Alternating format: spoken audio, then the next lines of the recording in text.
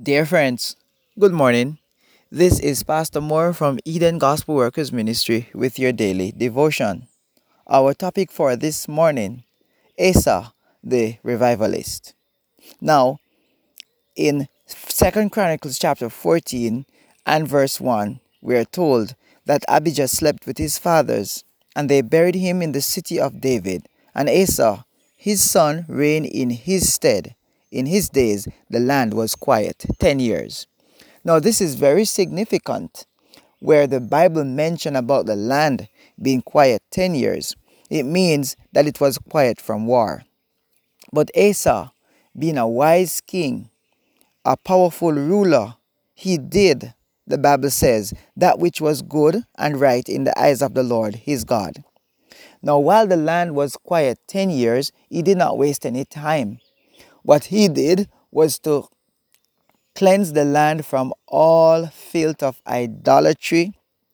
He cut down the groves, the images, he took away the strange gods, he broke down all the groves, and he, verse 4, the Bible says, he commanded Judah to seek the Lord, God of their fathers, and to do the law and the commandments. Asa was so serious about this revival that he even removed his mother, Machia, from service because she made an image which was not pleasing in the sight of the Lord. Very good king. Well done, O King Asa. One of the things I love about Asa is that he exercised faith and work. Now, I want you to understand this, friend of mine. Your faith will take you as far as you are willing to go. Faith without works is dead. Now, Asa, he built fenced cities in Judah while the land had rest. And he did not waste any time. He said to Judah in verse 7, "Let us build these cities and make about them walls and towers, gates and bars, while the land is yet before us.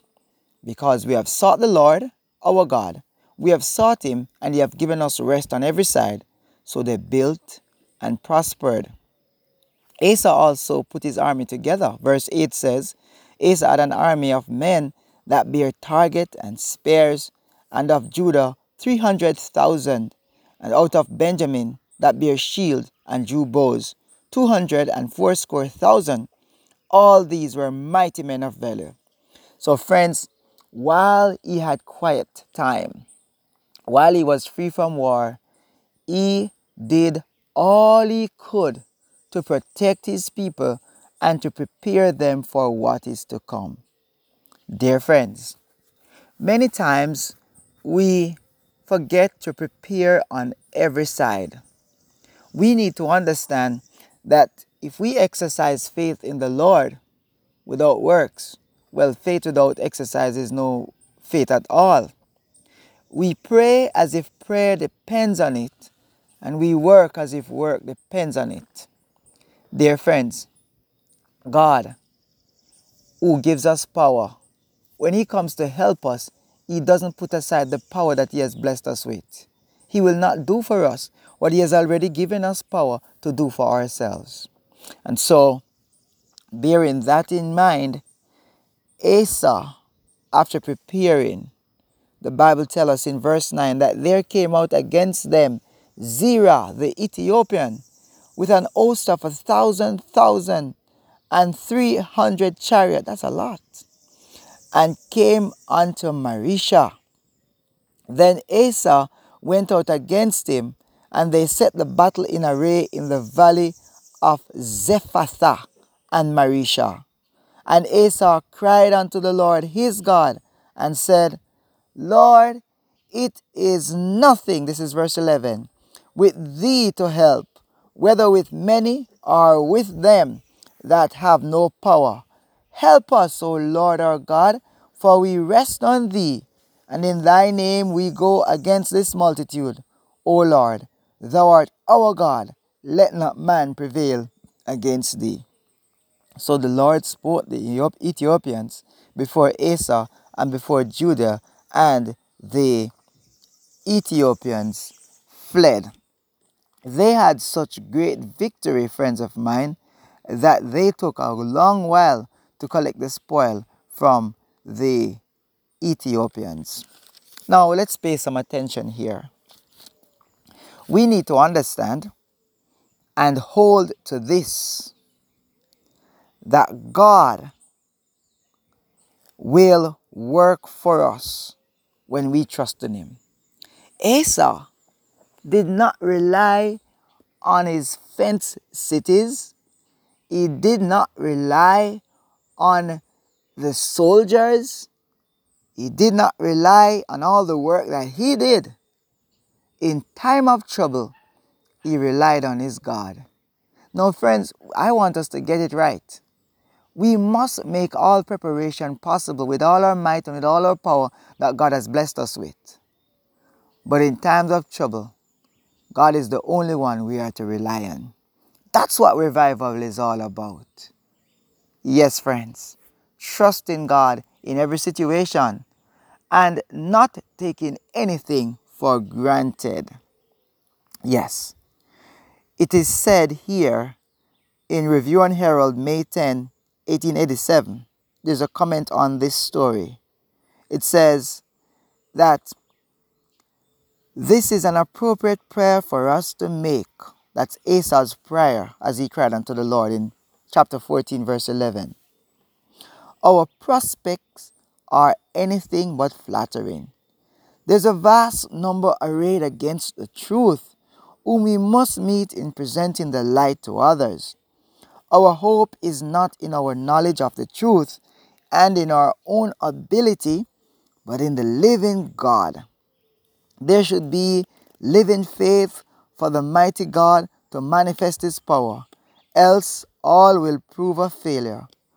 God defeated the enemies of Israel. He put their forces into disorder. They fled. They knew not whither. Who can stand before the Lord God of Israel? Now, friends, we must understand also that we are not warring against flesh and blood, but against principalities and powers and spiritual wickedness in high places.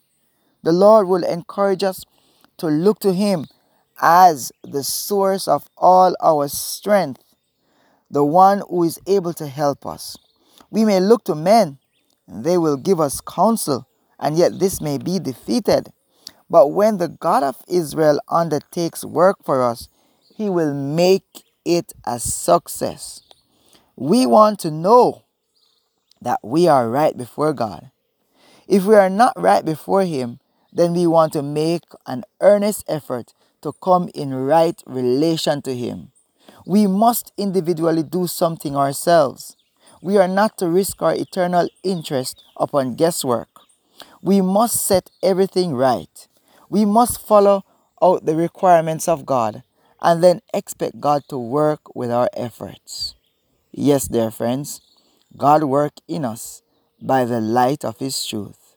We are to be obedient to all His commandments. Oh, that we could take this point into consideration, that the work in which we are engaged is not our work, but the work is God's work.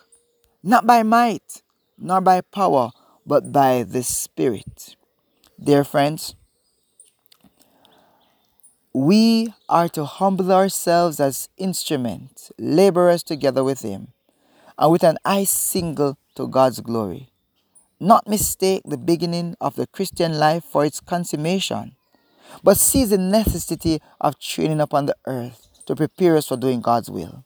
Dear friends, faith and work must go together. We are not to lift up ourselves, not to be self-confident, but to trust in God, knowing that He is willing and able to help us. God will work with His people, but we want to be in that position where our trust and confidence will become firm in Him. As we examine ourselves this morning, And as we prepare for battle today of whatever sort, the greatest battles are the ones in which we don't see the enemies, not against flesh and blood, but against principalities and powers and spiritual wickedness in high places. As we make our preparation this morning, as we get on our knees this morning to seek God's direction, friends, have you ensured that every section of your city, your life, is set in order, is prepared for battle? Have you ensured that all your thoughts are right with God? Have you poured out your heart to Him so that He can help you to make what's not right, right? Let there be a revival in the land of your heart so that God can work in your favor. Father in heaven, may there be a revival today. May you bless your people with power. Have thine own way, we pray. In Jesus' mighty name, amen. Have a great day, my friends. God bless you.